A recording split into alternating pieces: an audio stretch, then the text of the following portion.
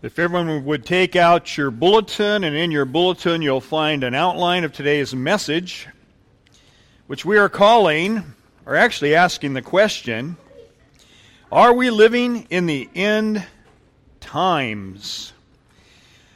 Recently I attended a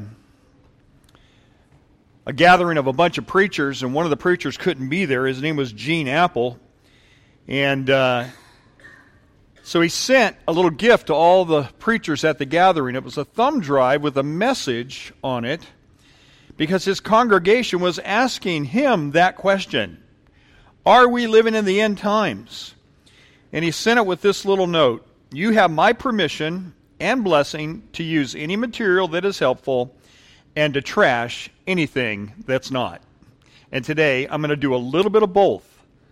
But one of the great things that Gene Apple does is he has some really good stats that I want to share with you this morning. And so, to your outline, if you could ask God any question, anything, what would you ask?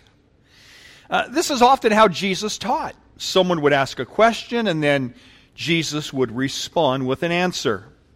And so, are we living in the end times? We're all watching the same horrific things happening around the globe. And some people look at the Bible and current events and say, is there a connection here? I mean, there are natural disasters.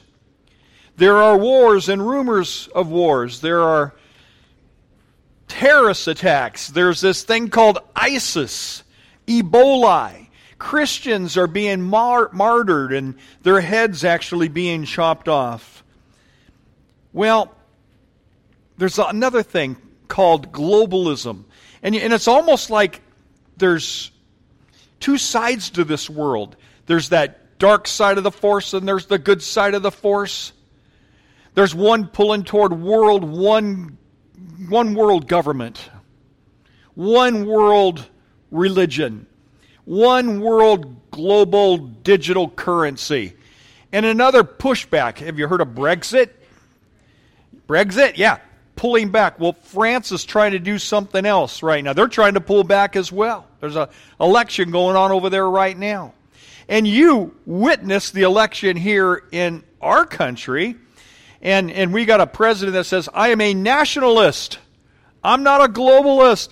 And how divided we are even in our country. Well, we live in a divided world, and people are saying, are these the end times? Things really look messed up, do they not? Well, I guess the best thing to do is just let the Bible speak, right? So let's go to the Word of God. Acts chapter 2 and verse 17. Let's look up here on the screen. This is Peter talking on the day of Pentecost. And he uses these words, in the last days. Whoa, there's an interesting phrase. What's he talking about here? Remember, what is Acts chapter 2 all about? Isn't that the birthday of the church? Isn't this Jesus has died, he rose, and he told the apostles, go to Jerusalem, wait for you to receive power on high, and then start preaching. Well, this is that day. And there's a sound of a mighty rushing wind. The apostles are preaching away, and some of the men are mocking the apostles. And they're saying, these men are drunk. And Peter says, no, we're not. This is that which the prophet Joel spoke of. The outpouring of God's Spirit. And this is actually a quotation from an Old Testament prophet that, lived hundreds of years earlier. He says, in the last days, God says, I will pour out my Spirit on all people. Joel says in the last days, the Spirit would be poured out. Peter says we're in the last days. So ever since Peter said that, I suppose you could say we've been in the last days. You say, but Bruce, it's been like 2,000 years. How long did the last days last? I don't know. And neither do you. As a matter of fact, I'm going to share a number of things today with you that I don't know all the answers to. And I don't think anyone else does. I mean, when you start studying this, you'll find there are premillennialists, there are postmillennialists, there are amillennialists, preterists, There are pan-millennialists, and you know what that's all about. We've discussed it's all going to pan out in the end, right? So you can read a lot of material, you can spend a lot of money, and you can study this for a lifetime. And good, godly men and women, Christian people, have disagreed over whether or not we are in the end times or not. But whether we're in the end times or not, if you were to die tonight, Jesus came for you, right? And don't think that can't happen. Lance Reed's father passed away yesterday, and I had the privilege of baptizing him into Christ. I know he's a believer, and I know he's in heaven, and he's got a new body, and he would not wish us back. A girl in my youth group I laid to rest this past week did her funeral. Some of you were here. Yvette Tovar was in my youth group. I baptized her when she was 15 years old. She's now in heaven. I saw her in the hospital on a Wednesday. By Thursday night, she was dead. We are not guaranteed tomorrow, are we? It can happen to anyone. So whether he's coming back soon or whether he's coming back soon for you, the point is, get ready if you're not, and stay ready if you are. There are at least 3 dispensations of time. There's the patriarchal age, and that lasted from Adam to Moses. Then you got the Mosaic age, and that lasted from Moses to the cross. And today we are living in the last days called the Christian age or the church age. What happens after this age? There's no more. Time shall be no more. We're living in the last age, if you want to look at it that way. Fact, look up here on the screen. Number 1. 1 in every 30 verses in the Bible talks about the end of time. Fact, 216 chapters in the New Testament contain over 300 references to it. In fact, 23 of the 27 New Testament books in the Bible talk about it. Now let me ask you a question. Look up here. If you knew the end was near, would you live differently?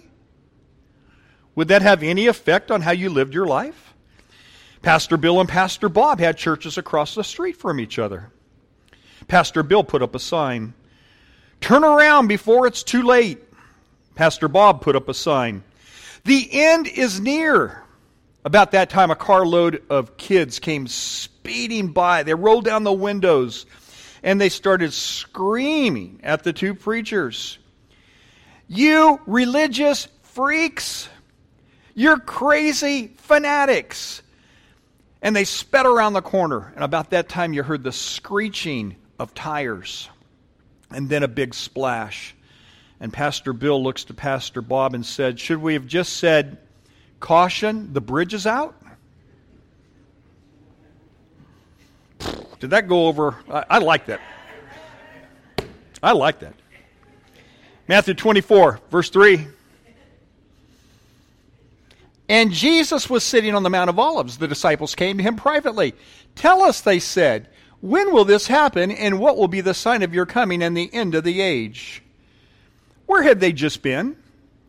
They're now on the Mount of Olives, but just prior to going to the Mount of Olives, they were at the temple. And they were taking a little temple tour, and as they're going by, Jesus and the disciples looked at Jesus and said, "Whoa, look at this. Man, this is one big temple. Look at all these buildings. This place is huge." And Jesus said, "Guys, there's a day coming. There won't be one stone of this temple left on top of the other. They're all coming down."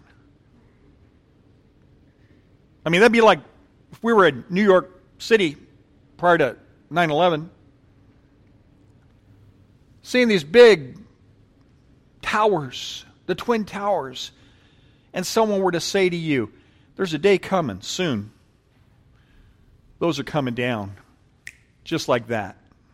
They won't be here anymore. You'd go, "What? What are you talking about?" Well, now they're on the Mount of Olives, and they're saying, "Jesus, when and what?" Do you see that? It's a when and what question. Jesus answers the what. He kind of says, here's what it's going to look like. but he never does answer the when. Now, I believe in the imminent return of Christ. What that means simply is he can come back anytime. We are waiting on nothing. There is nothing else to be fulfilled, no prophecies left. Not one single thing needs to take place for Jesus to return. Study for yourself. You may think otherwise, and I'm good with that. If you want to have a discussion at length, we can do that another time. But I want you to study it and draw your own conclusions. I know every time I study this subject, I get 3 more questions than I get answers to. And so I know it can be frustrating and a little bit difficult. But have at it if you want. But I know this. Every generation that has ever lived thought they were living in the end times. When I was in college, one of my instructors, his name was Jim McGuigan. He came into the class one day and read something to us, and he said, there are wars.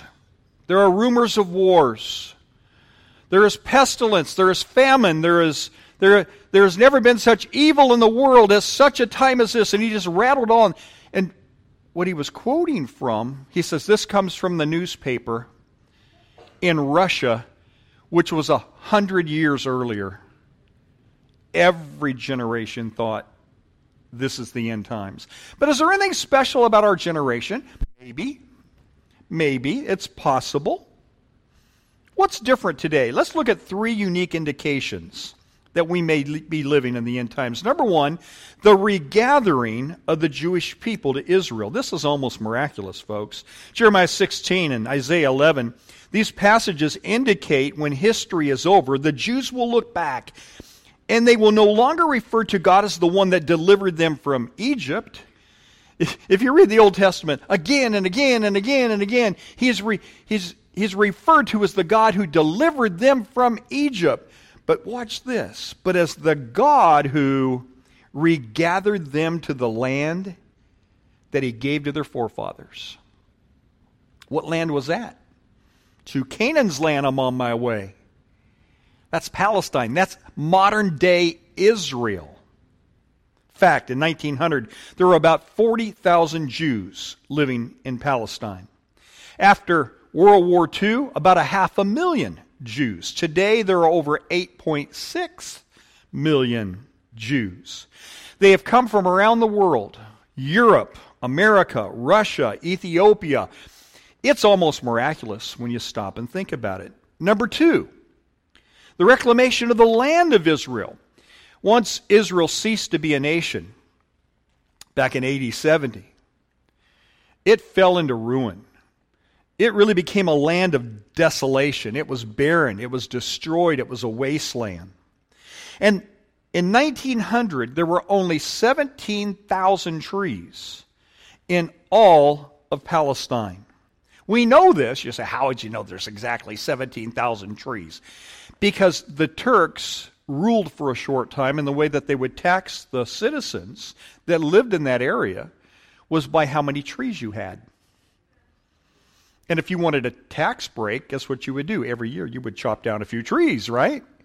So they knew in 1900 there was exactly 17,000 trees. Today there are over 450 million. In fact, 100 years ago, what we know as the Valley of Megiddo, or Armageddon, near the hill of Megiddo, that was a malaria-infested marshland. Today, it is one of the highest food-producing places of real estate per square foot in the entire world. And Ezekiel writes these words. Interesting. They will say, the land that was laid waste has become like what? The Garden of Eden. That's Israel today, folks. Modern day Israel. It's happening. Interesting, isn't it? Now, one more thing. The rebirth of Israel as a nation. In 1948, Ezekiel 37 and Matthew 24 talk about prophecies of God raising up these dry bones. Remember, God says to Ezekiel, Son of man, can these bones live? Shows them, the knee bones connected to the thigh bone. That song. It kind of comes from this verse. Can these bones live? And he says, only you know, Lord.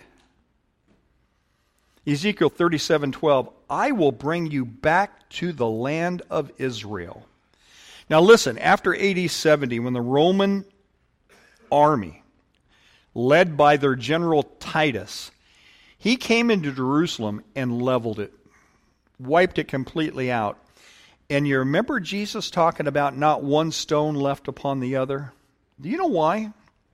One of the things he did was he desolated the temple because Gentiles weren't allowed in. Not only did he go in and steal whatever he wanted to steal, he set fire to it, and the fire got so hot, the ceiling had gold. It was inlaid with gold, and it melted. And it melted and started to seep down what? The cracks of those huge stones. And the Romans wanted that gold, and so guess what they did? They meticulously took down every stone, stone by stone, and not one stone was left upon the other. And they got the gold. Well, the Jews after that were scattered throughout the world for 18 centuries. The nation of Israel was considered dead, but then, suddenly, on May 14th, 1948, 3.5 years after World War II, a handful of Jewish people declared Israel was a nation again. And the dry bones began to resurrect after 1,900 years. That is unheard of. No nation has ever fallen apart for that long a time and then has come back together again. Now connect that with Matthew 24:32 up here on the screen. Now learn this lesson from the fig tree. Some people think that the fig tree is talking about the nation of Israel. Now notice I said some people, not all people. There are various forms of belief here. As its twigs gather or get tender and its leaves come out, you know that summer is near. Even so, when you see all these things, you will know that it is what? Near. Right at the door. I tell you the truth. This generation will certainly not pass away until all these things happen. Now, here's some controversy. What generation? Who's he talking to? The disciples. What do the disciples ask? What and when? And he tells them. And he says, listen guys, this generation, that's one way of looking at it. I'm talking to the disciples. This generation will not pass away until you see all this happen. Titus and the Roman army comes and the temple's destroyed and Israel is scattered. One interpretation says he's talking about the generation in which he was speaking to, the disciples, and that certainly makes sense. You would have thought if he was talking about something that hasn't happened yet, 2,000 years from now, he would have said, that generation, right? What does he say? Do we have a verse here? Go to the next verse. This generation will certainly not pass away until you see all these things happen. You would have thought he would have said, that generation, right? Now, others would say, no, slow down. All Jesus means by this is the generation that sees these things happening, the regathering, the rebirthing of a nation, that generation that sees it. Are we seeing that right now? Yeah, we are. Well, that's the generation. The generation that sees this, that's when it's going to take place. Those are the two schools of thought. You can make a really good, valid argument for both of these, and good Christian people have differed on this. Some would say this is talking about 1st century AD, 70 AD, when this took place under Titus and the Roman army, and others would say, no, it's talking about something in the future. You do your own study, you draw your own conclusion, but let me give you some facts. So we got 3 facts going so far. Now, the generation that witnesses this will, if this is correct, will see the return of Christ. Psalm 90, if you read it, talks about the average age of man. And you know what it lists? 70 or 80. And you know what's kind of interesting? Most people, on average, in today's world, even with all of our modern science and medicine and drugs, live between 70 and 80. 90, exception. 100, if you're lucky, if you're still in good health. But 70 or 80 is about average. And so let's take 70, add that to 1948, and you get 2018. Ooh, what's this year? 2017. You mean next year Jesus could return? That is one conclusion. Others say, well, what if it's not the 70? What if you add the 80? Because he did say 70 or 80. Well, then the latest it could happen would be 2028. So you're going, I got 10 years. Eat, drink, and marry. Let's have a good time. Got plenty of time here. Well, I don't know. Is this true, Bruce? I don't know. Maybe. Maybe not. But I know if you're around in 2029 and this hasn't happened, you can say, well, I guess that was the wrong interpretation. Is that fair enough, right?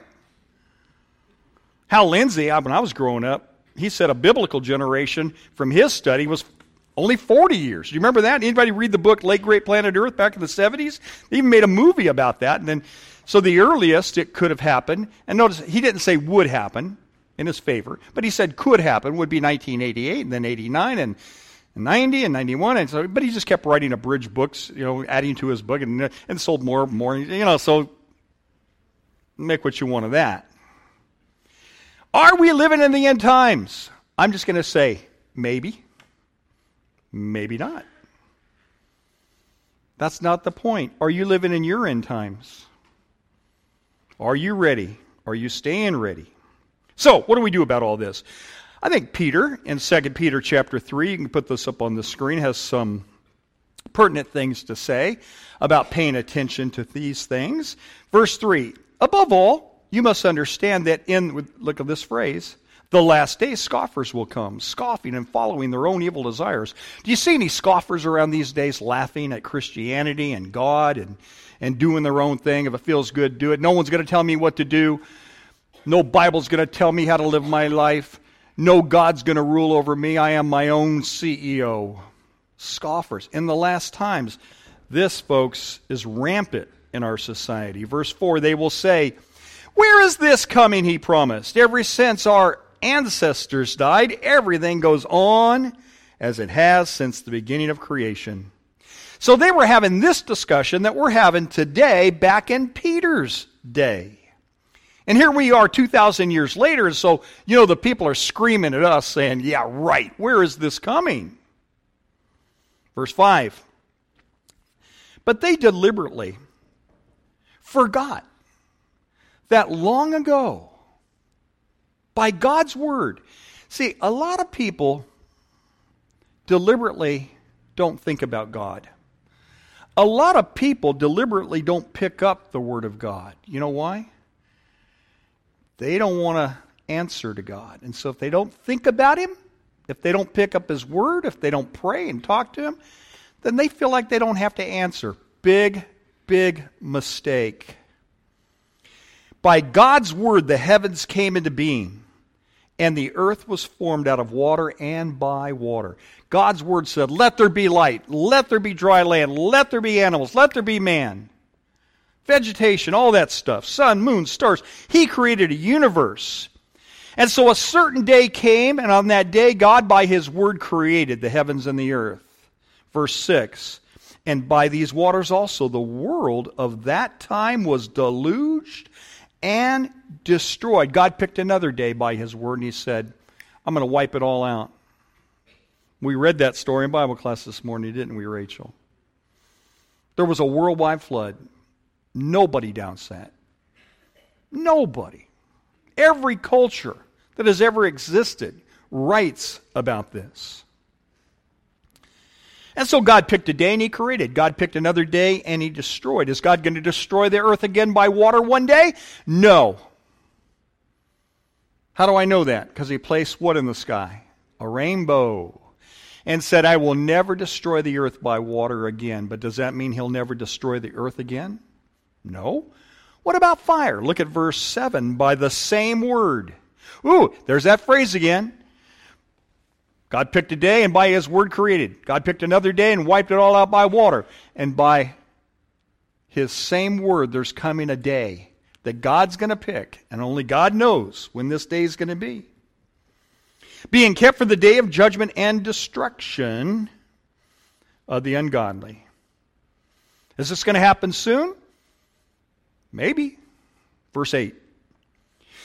But do not forget this one thing, dear friends. With the Lord, a day is like 1,000 years, and 1,000 years is like a day. Some people say, well, that's just God's way or the Bible's way of saying time means nothing to God.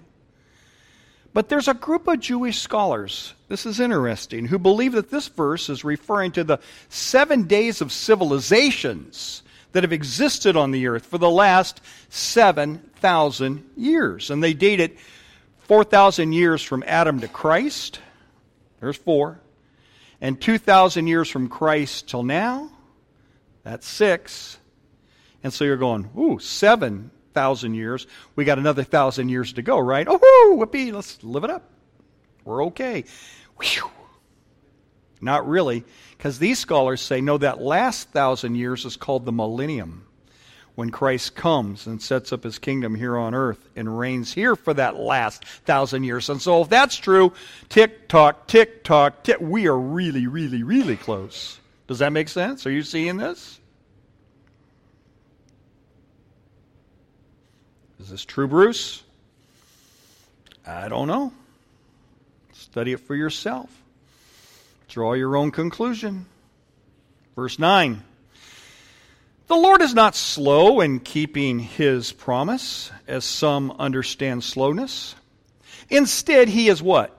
Patient. With who? You. Not wanting anyone to perish, but everyone to come to repentance. God is patient. He doesn't want you to perish. He wants you to come to repentance. The reason God is so slow in his coming, when people say he's slow, he should have been here by now. I'm looking at my clock and he's not here yet. So it must not be happening. No, the only reason he's slow is he wants more people saved. And some of you are going, whew, I just got saved this year. I am so glad the Lord was slow. Are you getting this? And others of you, I want you to think this morning, who do you know that's far from God that you want saved? And you haven't talked to them yet? I would suggest you hurry up. But you've got the relationship with them. You're the one that God's calling to talk to them. Make that happen. The reason he's taking so long is he wants more people saved. Now, verse 10. The day of the Lord will come like a thief. Does a thief call you up and say, ring, ring, ring? Hello, who's this? Hi, I'm the thief. I'll be at your house tomorrow night at midnight. I'm going to steal all your possessions. Just wanted you to know. Thieves don't call ahead, do they? The Bible says when the Lord comes back, it'll be like a thief in the night. Unexpected. Most people are thinking, eat, drink, and be merry, live it up, got another 1,000 years, whatever. No. It's like a thief in the night. The heavens will disappear with a roar. The elements will be destroyed by fire. And the earth and everything done in it will be laid bare. So what have we learned? What have we seen here today? Well, number one, Peter says people are going to be distracted by this life. So don't get your focus off the next life. It's not about this life, it's about the next life. Well, doesn't God want us to enjoy this life? Sure. But don't be enamored by this life. It's about the next one that counts. Number two, he says, people are going to forget about God. There's going to be a generation, the Bible says, that's going to pull back from God. Here's some interesting statistics. Look up here on the screen. These will wake you up. You heard of the builder generation? These people were born from 1927 to 1945. This group of people, 65% of that generation were Bible-driven followers of Jesus. They could quote their Bibles. They believed in God. They went to church as a family. Were they perfect? No. Were they sinners? Yeah, like the rest of us. But they looked to God for the solution to their problems, and this was the book they looked to for their moral guide and compass. Then you got the boomers, born from 46 to 64. I'm a part of the boomer generation. 35% of my generation, see the drop there, are Bible-driven followers of Jesus. These are the people leading our country right now. The last generation may be our grandparents or our great-grandparents, but the boomers are the ones in power today. These are our presidents and our senators and our judges, our CEOs of the corporations, our pastors. 35% Bible-driven people. Then you got the busters, born 65 to 83. If the trend continues, you'll be 16% Bible-driven. Do you notice this trend? And then you got the bridgers, or some call them, isn't it interesting, the millennials? Isn't that an interesting phrase? Born from 1984 to the present, only 4% Bible-driven followers of Jesus, if this trend continues. Man, I tell you, as a church, Crosspoint, guess where we should be focusing our attention? On this upcoming generation. We need to do some desperate soul searching and where we're spending our funds and how we're doing church. Because if our nation looks this bad with 35% of our leaders that are Bible driven, just think of what our world's going to look like when only 4% are Bible driven followers of Jesus. So what did we learn? People are going to be distracted. People are going to forget. But number 3, people are not going to be ready. Look at Matthew 24. 2 men will be in the field. One will be taken and the other left. 2 women will be grinding with a handmill. One will be taken and the other left. Therefore, keep watch, because you do not know on what day your Lord will come. Whether or not we're living in the last days, you are living in your last days, so be ready. Matthew 24:36. Look at this verse. But about that day or hour no one knows, not even the angels in heaven, nor the Son. Did you know that Jesus doesn't even know? There's going to come a day, though, where God the Father is going to give a command to the Son and say, Son, today's the day. Go. You know, it's interesting from time to time you hear some kooks that say, I know, mathematically I've done this formula, figured this out, blah, blah, blah. This is the day Jesus is coming. What do I know? He's not coming on that day. I mean, if God's going to give anyone any insight into when He's coming, don't you think it's going to be the Son? And if the Son doesn't know, then you're not going to know, and I'm not going to know either. You don't need to know what time it is. You need to know what to do with the time you have. Amen? 1 Peter 4:7, the end of all things is near. Therefore be alert and sober-minded so that you may pray. Prayer is spiritual warfare. We need to be praying for our country. We need to be praying for our world. I love the fact that Luis prayed for the USS Carl Vinson this morning. And our military men and women, that's an aircraft carrier, by the way, and aircraft carriers go with at least a 10-ship flotilla for protection and submarines under those. A lot of men, a lot of women out there serving their country that need our prayers. And the Bible says what? Pray. Pray, pray. I need to think clearly. I need to think clearly. What have we learned?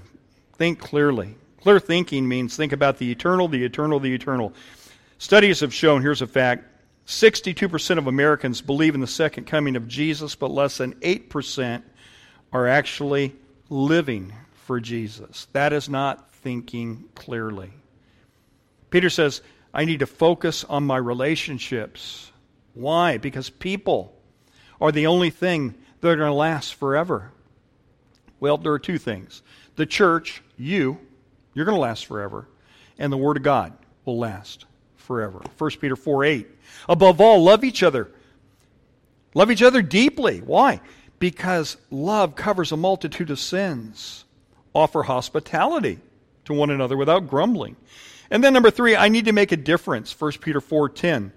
Each of you should use whatever gift you have received to serve others as faithful stewards of God's grace in its various forms. What does that mean? We're to serve one another with the gifts we received. You mean God has given me some gifts? Yeah, He's given me some natural gifts, talents, and abilities when I was born, but He gave me some spiritual gifts when I was born again. And if you know anything about Class 301, you studied that, you were doing some soul searching, you were looking inward, you were looking outward, you were trying some new things, and you're now serving. And if you've graduated from Class 401, I want you to show up next week. And you say, why, you offering 501? No, I want you to show up and serve. Well, why? Why do I not show up for 4 hours? I've already taken Christian Life and Service Seminar 101 through 401. Unless you're going to teach me something, I don't want to come back. Well, then you haven't learned what 101 through 401 is all about. It's about service. It's about finding your spiritual gifts, talents, and abilities and using them to serve others. Next week, my wife is going to be out of town at her parents' house, serving out there. And she's the go-to woman that I ask to go get the pizzas or the sandwiches or whatever we're having, and make the salads and get the plates and do the head counts and bring the drinks out and set up and clean up. And she puts together a little crew to make that happen, and she won't be here. And I said, well, what are you going to do? And she goes, what are you going to do? I said, I'm going to preach on service. I'm going to preach what Peter said to do. We're to serve one another in its various forms. You know, this morning, Kaysen couldn't be in here. His fiancée was sick. And Matt Pena took the reins up there. Little Gabriel took the reins over there on the sound, and they put that together. I am so grateful that they were trained ahead of time and they knew what to do and that they could fill in. And there was also training little Nathalie. How old's Nathalie? 10 years old. Woo, start him young. My son was 8 years old when he came and Bob Fox taught him how to use our sound system. I made him come to church early because we only had one bathroom at our house, and my wife wanted to use it and wanted the men out of the house when she got up. So I said, son, I'll get you a donut if you get up at 6 o'clock in the morning and go with me to the church building, but I want you, and I give him chores to do. And one of the things was I started training him. You say, well, I'm a 401 graduate and I'm not doing anything. Why? The Bible says serve one another in love. You've been given a gift. It's God's grace. It's various forms. If you're good with techie stuff, do techie stuff. If you're good with kids, work with kids. If you're good with music, you should be working with our band, music ministry. Whatever. If you're good with food, hook up with fellowship ministry and Letty Pena and others that help us with these things. This is not head knowledge. This is to do, to get involved. I hear there's a security meeting today. That's a good thing. If you go, hey, I'm in security. I like to see our kids safe. I want to see our building protected. How can I be a part of that? Serve, serve, serve. Let's keep moving. I need to think clearly. I need to focus on relationships, and I need to make a difference. 2 Peter 3:11-19. Let me just read this and we'll wrap it up. Since everything will be destroyed in this way, what kind of people ought you to be? You ought to live holy and godly lives as you look forward to the day of God and speed its coming. Next verse. That day will bring about the destruction of the heavens by fire, and the elements will melt in the heat. But in keeping with His promise, we are looking forward to a new heaven and a new earth where righteousness dwells. So then, dear friends, since you are looking forward to this, make every effort to be found spotless, blameless, and at peace with Him. Bear in mind that our Lord's patience means salvation. That's why He's waiting so long. Therefore, dear friends, since you have been forewarned, be on your guard so that you may not be carried away by the error of the lawless and fall from your secure position. I want to close with verse 18. Here it is. Next one. This is the most important verse, because I don't want anyone leaving here afraid. I want you to know that we serve a God who loves you, more than his own comfort. A God that stretched out his arms one day and said, I love you this much, and was nailed to a cross. And he wants you to understand and receive his grace. And so he ends in verse 18 by saying, but grow in the grace and knowledge of our Lord and Savior Jesus Christ. If you're a believer in Jesus this morning, if you're a child of God, here's the word of the Lord for you today. Continue to grow in his grace. If you're not a child of God, here's his word for you today. Receive his grace today. For now and forever. Amen. And so lastly, I need to receive God's grace. That's the most important thing I want you to get out of today's message. Let's pray. Father, if there be one here today that hasn't received your grace, we pray that they will do so today. If you're willing to admit that you are a sinner and realize that, yes, even one sin can keep you out of God's heaven because God's perfect and heaven's a perfect place. But he is ready to forgive that sin and pardon that sin and cleanse you of all your sins. All you have to do is repent, turn to God for help and receive his pardon. Say, God, I need a pardon. I need your grace. I'm tired of carrying my own sins, the weight and the shame of it all. And I need to be free of it. And so I'm asking you today that if the preacher's right, you love me and you want to extend your grace to me. And so, Lord, I love you back.